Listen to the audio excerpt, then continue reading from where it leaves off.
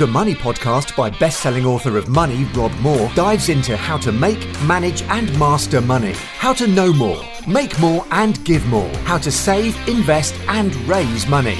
The Money Podcast is for anyone who wants to make more money in a job, profession or passion. For money masters and money disasters. They say money doesn't make you happy. Rob says it does.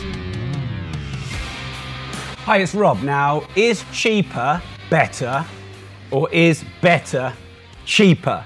Can there be false economy in budgeting? And how can you work out how to spend, invest, save, accumulate and multiply your money?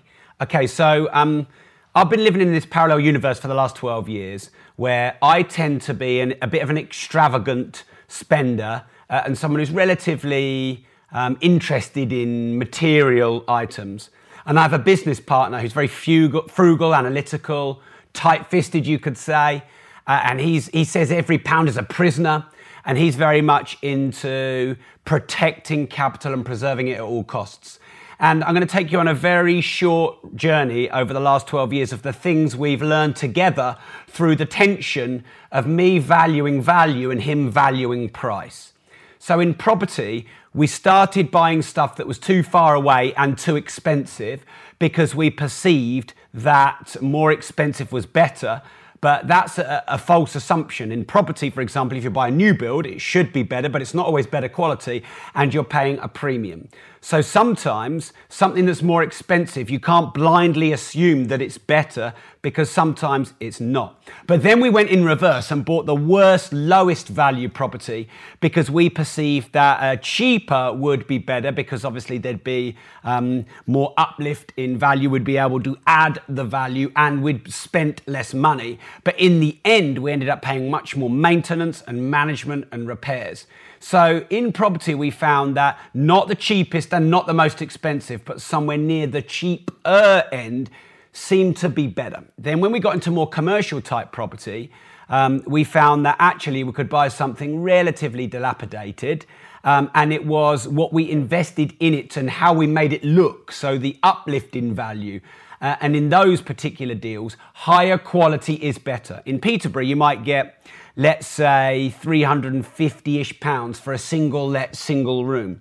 But we can double that and get £700 or £800 if the fixtures, the fittings, and the quality is good. Now, it doesn't have to be expensive. We can get good quality materials from our contact in Poland and not from Harrods, but we make it look good on a good budget and we can double the rent so it's worth paying more. Okay, so let's go now on to watches as an example. I'm going to take you through some examples. Some will be relevant to you, some will just be some things you'll move into. So you could spend, say, £5,000 on an Omega or a Breitling, or you could spend £7,000 on a Rolex Submariner or a GMT or something like that. And the Omega and the Breitling are much more likely to halve in value in the next 5 years. Whereas the Rolex is likely to retain its value, depending on the model, of course. And even to the extreme that you could spend £5,000 on a watch in the window that'll be worth £2,500 in 5 years. Or you can spend £15,000 on a premium Daytona. You pay £3,000 more than its retail because it's a premium, because there's a big waiting list. But in 10 years, that's likely to be worth £20,000 to £25,000. So in the instance of a watch, it's worth paying more money to get the right type of watch that appreciates and doesn't depreciate. Now, of course, you need to do your research, just like in any... it's not just about blindly spending more or blindly spending less, of course. You know, I give you that caveat, you've got to do your research. But the thought is, I'll put 5,000 in because it's less, but you lose 50% on that capital. Whereas you put 3 times the capital into a Daytona, but you'll actually maybe double that capital in a 15 to 20 year period or more. So sometimes it's worth paying more, and also it's worth putting your money into a material item that doesn't depreciate. So you get to balance both the desire to enjoy and spend on material items. I know Quentin Wilson quite well, and he said recently to my business partner that sometimes I like to just walk down from my bedroom in my pajamas and go into my garage and sit in some of my classic cars. Not drive them, not turn them on. Just sit in them and enjoy them. And you know, if you put 30 or 40 grand into the stock market and you make a few percent a year now, you don't really get to enjoy that. But if you buy well-researched art or watches or jewelry, as long as it hasn't, it's depreciated already, then you can get the enjoyment aspect, and sometimes it's worth investing in something more expensive, which will go up in value. So those speakers in the background, I don't know if you can see them if you're watching, but I could have bought a £5,000 pair of speakers, new, which would be worth £2,000 in 5 years. Instead, I do my research, I find good dealers, I buy those second-hand, they're probably £12,500 new. I pay, say, £9,000 for them. I research the prices over the last sort of 5 years, or as far as I can go back. I'd probably get my money back on those.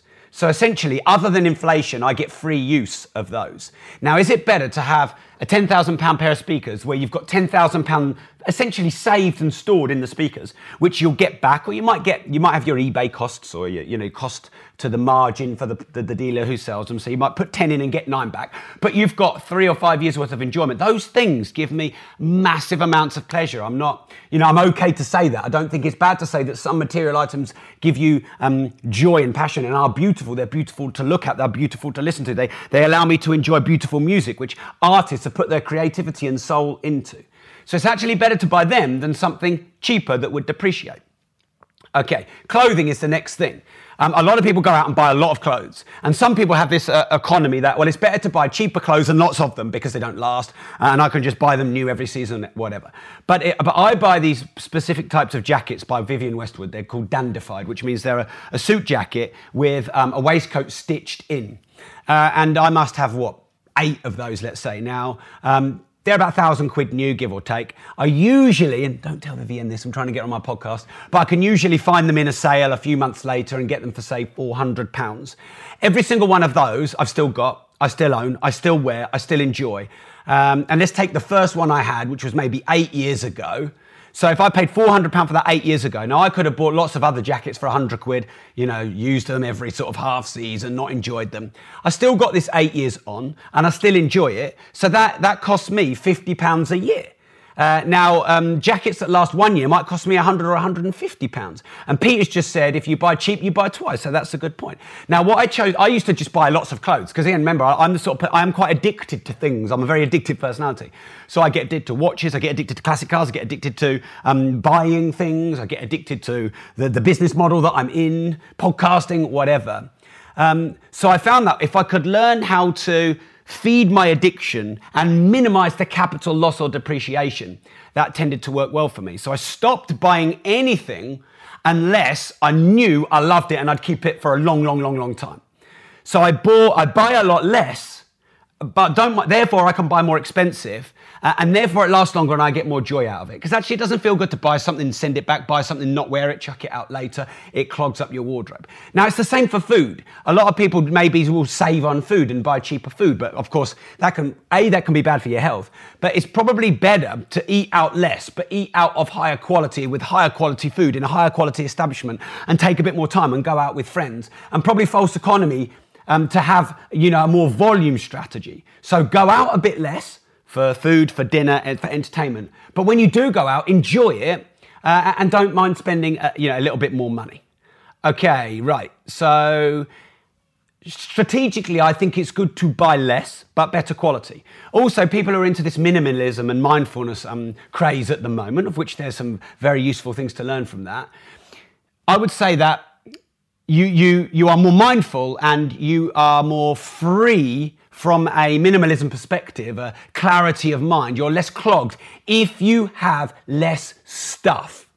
So buy less stuff and buy better quality stuff. Now, Chris on the live has made the point that it depends on the quality. That's very true. You can buy expensive and it still not be good. And I said that earlier, Chris, when I talked about new build properties. They're more expensive, but the walls are tiny. The bathrooms are like that. The rooms have, you can only fit a 3/4 length bed in the rooms. So that's absolutely true. And this is why research is really important. Okay, so if you research on everything that you buy, material items, investments, clothing, assets, and things that you enjoy, That's also something that you should love to do. You know, when Mark and I did a lot of research to buy our first classic car, the Testarossa, and I really enjoyed learning about it. And I felt like learning about classic cars was helping me make a better investment decision. And the Testarossas were about £200,000 2 years ago. And by the way, they were about £40,000 7 years ago. So they'd have gone bosh. And I'd been wanting one for a while, but I knew that I should wait a little bit because £200 was quite toppy. £200,000 was quite toppy. So Mark and I researched and researhed. And I was getting a bit impatient. I just wanted to buy it. And we lost a really good one at 135, and then we lost a really good one at 125. And I was getting a bit annoyed, but we kept researching. And Mark was like, just wait.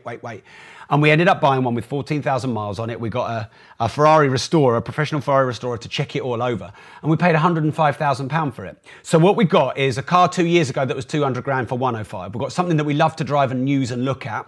And also we got something we probably paid £20,000 under.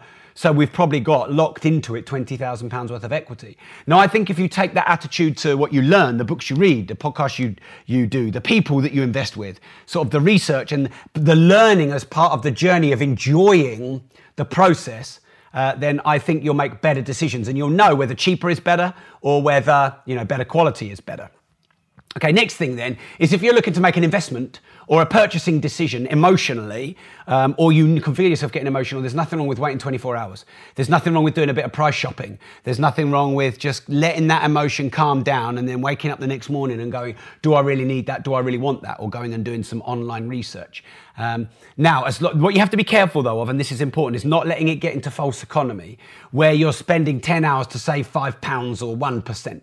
And people who are at the other extreme than me, more like my business partner, you will have to be aware of over-analysis, over-research. Sometimes it is best just to go, do you know what, just buy it. Now, my business partner was doing a lot of research for our renewal of our insurance policy, and he's a bit of a legend on this, and he's made us loads of savings in the past. And he spent, according to him, a good couple of days making about 9 or 10 different inquiries.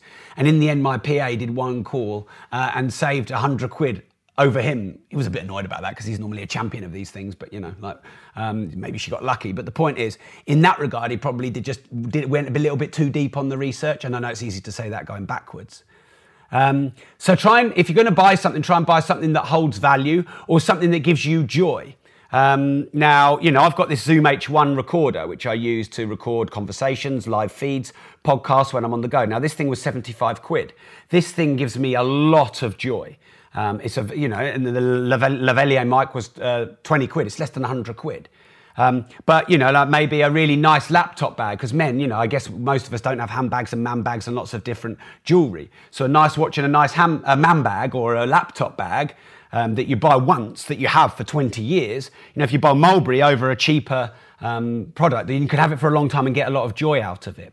Because, there are some people who say that, you can't take money with you and you've got to enjoy it while you're alive. Well, yeah, but you've got to be careful with that because you can be really flippant and chuck all your money away and then go bust and not enjoy your life. So I think I'm trying to make clear in this episode that we're balancing these two opposing forces of enjoying the money and not going in this sort of over-analysis, but with making good investment decisions and trying to preserve capital.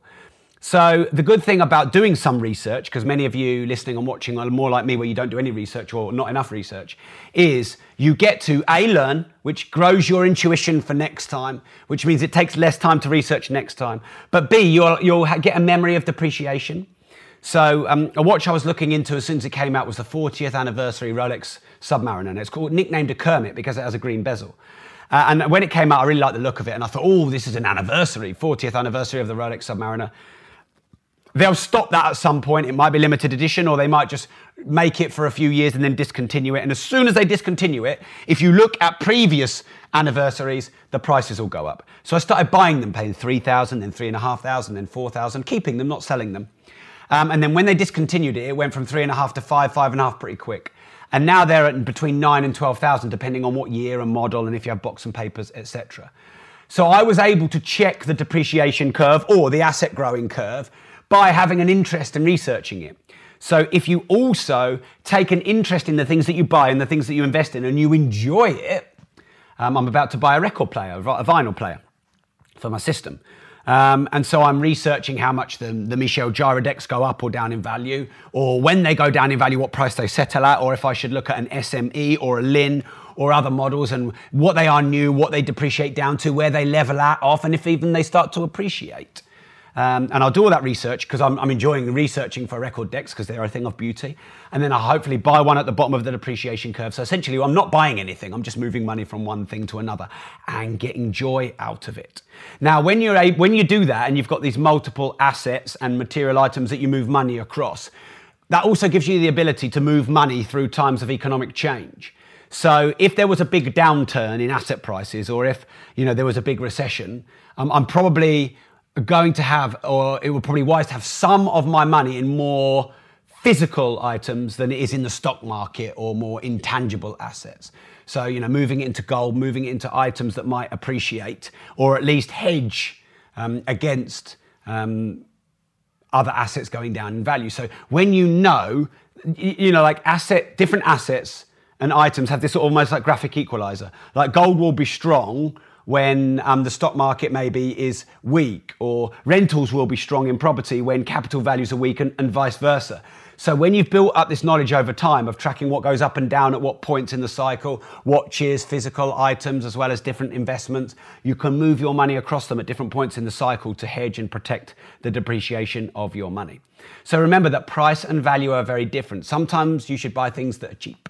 Sometimes you should buy things that are expensive because they last a lot longer than things that are cheap. Sometimes you can buy things that are a bit more expensive but less frequently because you get enjoyment out of them. Sometimes you can buy things that are a bit more expensive because they hold your capital value, which means you have to wait, build the capital value. You're better off waiting to be able to buy your first Submariner or a Rolex Daytona than you are getting an Omega or a Breitling, out of the window in a shop. And other things are gardeners, cleaners, cooks, drivers. All of those things can seem like an expense, whereas they can be an investment, because if you can make the money back that you paid for the gardener, the cleaner, the cook, the driver, then actually it's false economy to do it yourself, and a waste of time and a waste of income generating opportunities. Also, you've got to then look at convenience. And, basically, poor people spend a lot of time trying to make money, and then rich people spend a lot of money to try and save and make time. So actually, money invested into time saving and convenience can be a really great investment, because otherwise you waste the time trying to make a false economy, and then you lose that time that you can't earn on because it's not income generating, because it's gone, because you're faffing around, fiddling around, trying to save a few quid. So be careful of false economies too. So for example, you might upgrade on the weekends on the train. Now it's something like between 15 and 25 pounds to upgrade on the weekends on the train from Peterborough to London. But if that means I can charge my phone and my laptop, and I can get relative peace, and I can open the laptop and put it on a desk, and I can get a nice bit of food, and I can do some good deep work, how much work do I have to do to make 15 to 25 pounds back? Well, maybe 5 minutes, maybe 1 minute. And also, if I get there rested and recuperated and not crushed and frustrated, then that can have really, really good value. And so it's just building this self-awareness over time to know where you're frivolous, opulent, or where you're creating a bit of a false economy, and then just learning about yourself over time to make wise investment and financial decisions to both enjoy money and preserve money, invest, spend, save, accumulate, enjoy material opulence, and build your wealth simultaneously. So hopefully you found this episode useful. Thanks for tuning in, and remember, if you don't risk anything, you risk it.